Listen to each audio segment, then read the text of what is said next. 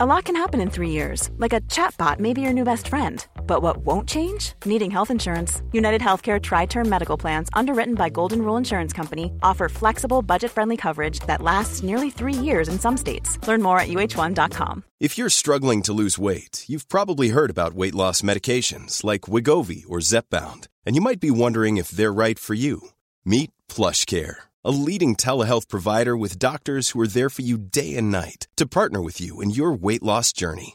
If you qualify, they can safely prescribe you medication from the comfort of your own home. To get started, visit plushcare.com/weightloss. That's plushcare.com/weightloss. plushcare.com/weightloss. Toxicomanie, les comportements aberrants ou les politiques radicales. Il ne s'adresse donc qu'à un public averti. Notez que les opinions exprimées sont uniquement celles de leurs auteurs et ne reflètent pas nécessairement les opinions de l'animateur de radio, de la station ou de son conseil d'administration. Lorsque la nuit tombera et que ton heure viendra, de ce froid tu succomberas. Perdu dans l'oubli, contemple la mort qui te sourit, car personne ne se souviendra de toi. Et si à peine tu l'as perdu, et sur la toundra, tu succomberas.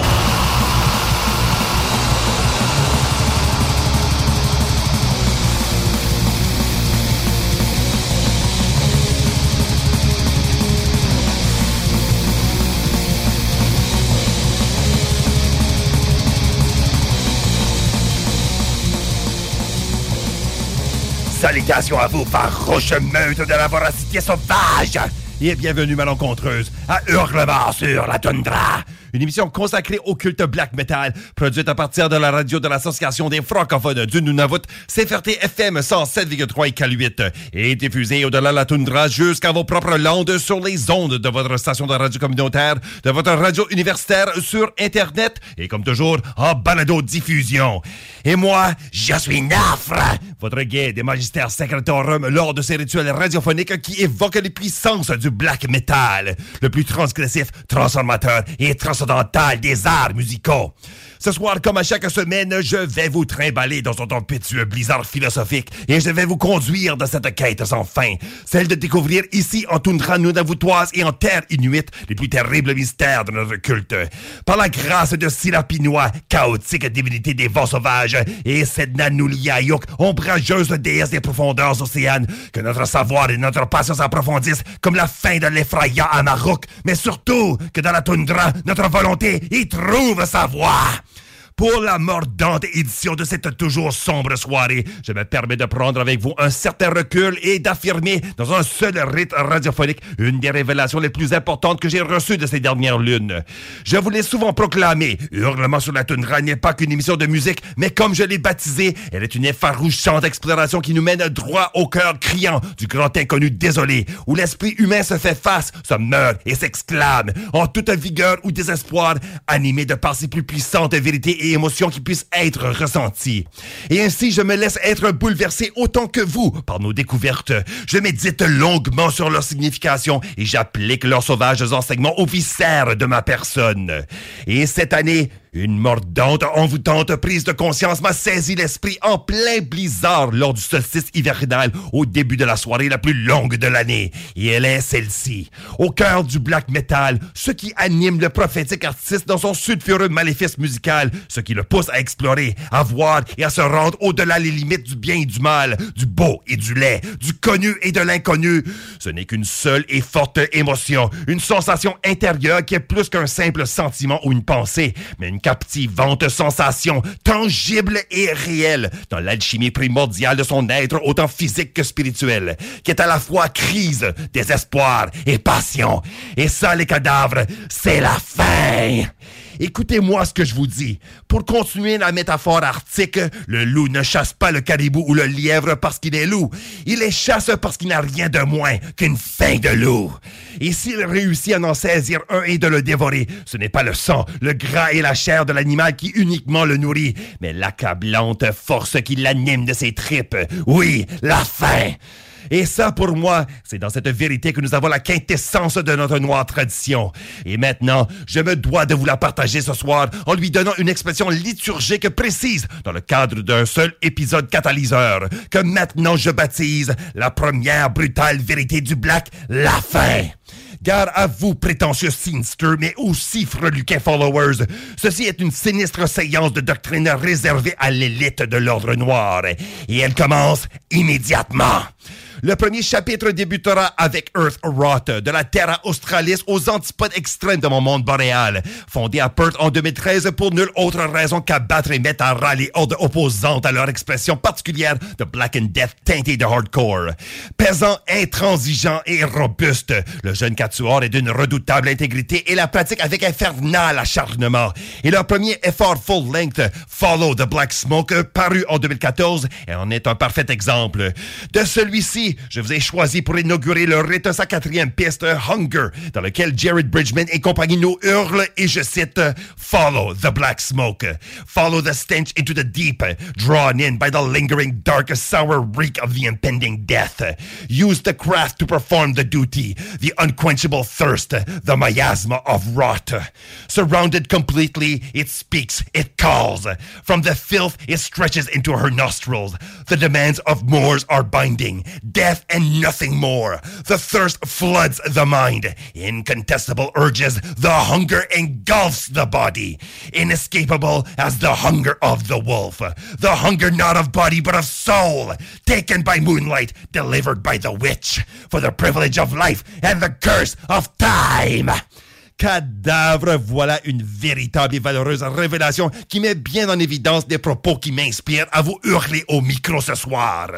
Et en deuxième, dans ce 16e chapitre, nous aurons Dracina qui hurlera avec moi. Ce projet suédois insolite mais de longue date, fondé à Gothenburg en 1994, est d'une pertinence indéniable. Ajoutant à cela le fait qu'il fut fondé par une femme, Necrohell née Mia Larson, alors que la scène était très fermée aux membres féminines. Une attaque stratégique et précise, c'est une chose qu'elle a faite au sein des groupes Pagan Rights, Death Witch et Witchblood, mais d'autant plus à sa façon et avec agression certaine depuis son submentionné projet où maintenant le batteur Joachim Olofsson de Tyrant Wrath l'accompagne. Mais la meute à louve solitaire fonce selon sa propre fin à elle. Ainsi, nous allons la suivre dans ses meurtrières méandres en écoutant la composition Ravenous Bloodlust, tirée de son EP du même nom paru en 2014. La fin est notre guide ce soir à tous ceux qui vivent en dépit du fléau fatal de l'univers métaphysique ou matériel. Voici en deuxième Dracina, précédé de Earth Rot!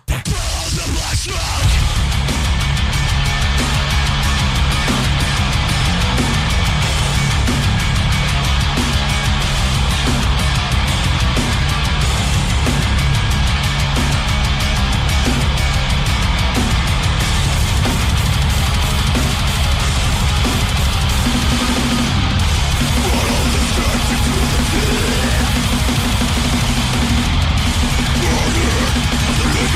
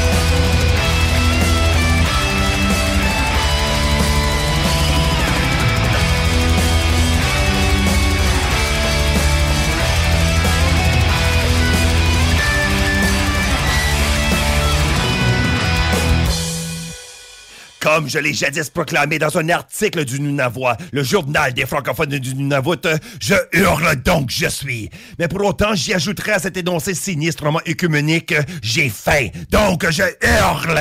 Et ce soir, nous voici convoqués en meute en raison de cette même crise de faim. Et pour le prochain chapitre, d'autres souffreteuses et tenaillantes crampes d'estomac vous allez ressentir à vous anxieusement affoler la raison et vous troubler les pensées. Mais aussi, tel que je vous ai invité à l'apprécier, ramenez vos perceptions, vos valeurs et votre volonté compatible à l'essentiel et au vrai. Y a-t-il de plus propice circonstances où une divine rencontre de la faim pourrait se faire que dans l'hiver? En tant que Nunavuttois, habitant d'une toundra où le gibier est rare et encore plus l'alimentation végétale, je peux avec ferme assurance vous dire que non. Pour cela, prêtons l'oreille et l'âme à Vince Val, un camarade circumpolaire qui partage avec moi la terrible patrie du Grand Nord, mais qui habite Gavleborg, ou Gavle tout court en français, une ville au centre de la Suède qui est presque située à la même longitude qu'Iqaluit. Il a mis sur pied en 2010 son projet One Man de Black paganisé Mara. Et sur son premier album de longue durée, Saethir, paru en 2015, nous avons sa courte pièce Winter Hunger, qui nous présente un rude péant dédié aux paralysantes vérités de cette saison de neige, de glace et de famine. Une formation qui nous appelle à découvrir les plus tragiques vicissitudes de la faim et Astrophase, le légendaire groupe de black folk ukrainien fondé en 1996 dans la ville de Kharkiv en tant que projet des musiciens Turios et Chorus. Parmi les pistes de leur dernier full-length de leur impressionnante discographie Idea Form Essence de 2007, le duo nous a donné Sredi Golodnikpsov. Son titre qu'on pourrait traduire en français comme Parmi les cabots affamés, il s'agit d'une chanson narrative qui relate la cryptique histoire d'un cabot ou sale chien qui, dans son errance hivernale, est appelé à reconnaître la fatale futilité de l'existence. Finalement, nous raconte Turius, le chemin vers l'abîme est proche, mais même dans l'abîme du destin, nous nous accrochons au bord de la mort. Et dans un crépuscule lumineux de volées de corbeaux, nous cherchons avec nos mains les frontières de l'univers. Nous appelons à apprécier cela avec les viscères comme avec l'esprit, est une horde vastement plus près de chez nous, mais qui toujours sanguinairement suit cette même valeur, c'est sa cage. Une meute montréalaise de redoutables chiens bâtards qui se battent comme les plus féroces loups de contrées boisées, à l'instar des barbaresques hordes qui fréquentent les rues et miteux-bars de la métropole du crime québécois. Malgré l'urbanisation de cette violence primitive, le combat est le même. La raison non pas du plus fort, mais du plus affamé. La chanson 2 que je vais vous jouer nous offre une sale leçon qui peut être prise dans les ruelles comme dans la forêt ou la toundra, mais d'autant plus dans votre propre sale gueule.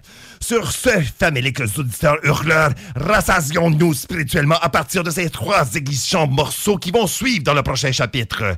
En finale, sa cage, précédée d'Astrophase, et en tout premier, tout de suite, Mara!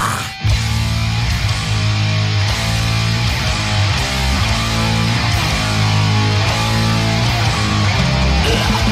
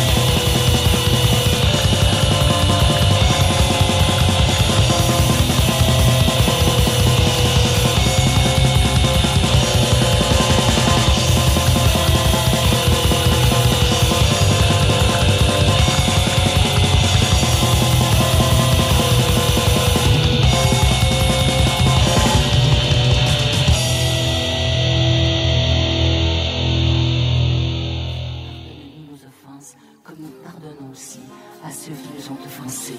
Et ne nous soumets pas à la tentation, mais délivre-nous du mal, car c'est à toi qu'appartiennent le règne, la puissance et la gloire, pour les siècles des siècles.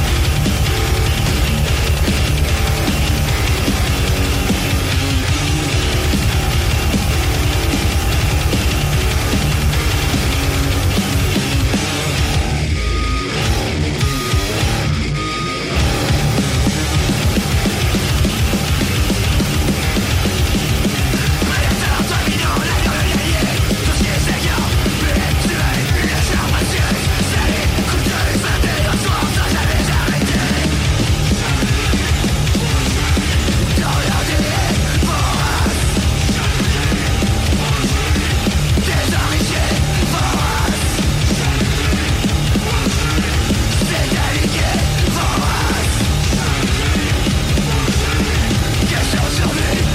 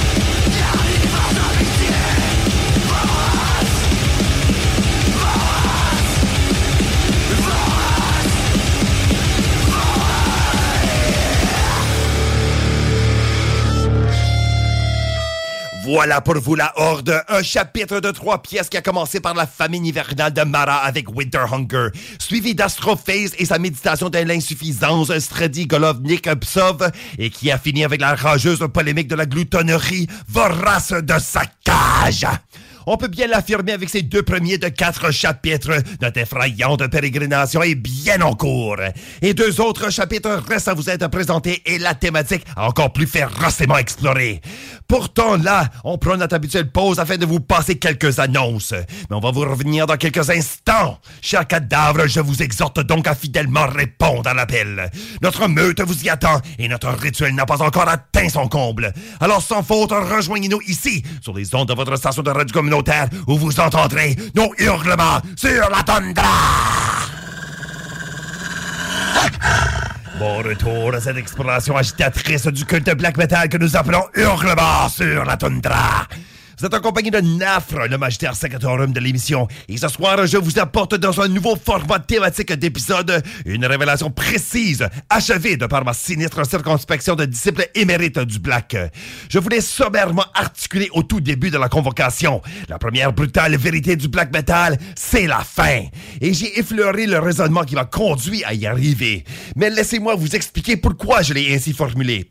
Certains d'entre vous l'ont déjà saisi sûrement. Je me base sur les 4 nobles vérités vérité du bouddhisme, une religion qui m'influence encore profondément aujourd'hui en tant que pratiquant de la tradition du Zen Soto.